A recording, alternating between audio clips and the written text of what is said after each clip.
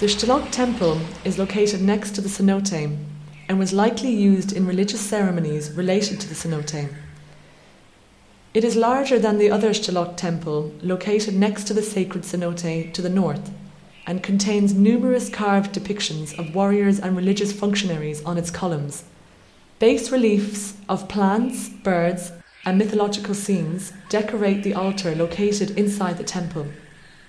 Its central entrance is orientated west along the Sac Bay that leads to the Osario.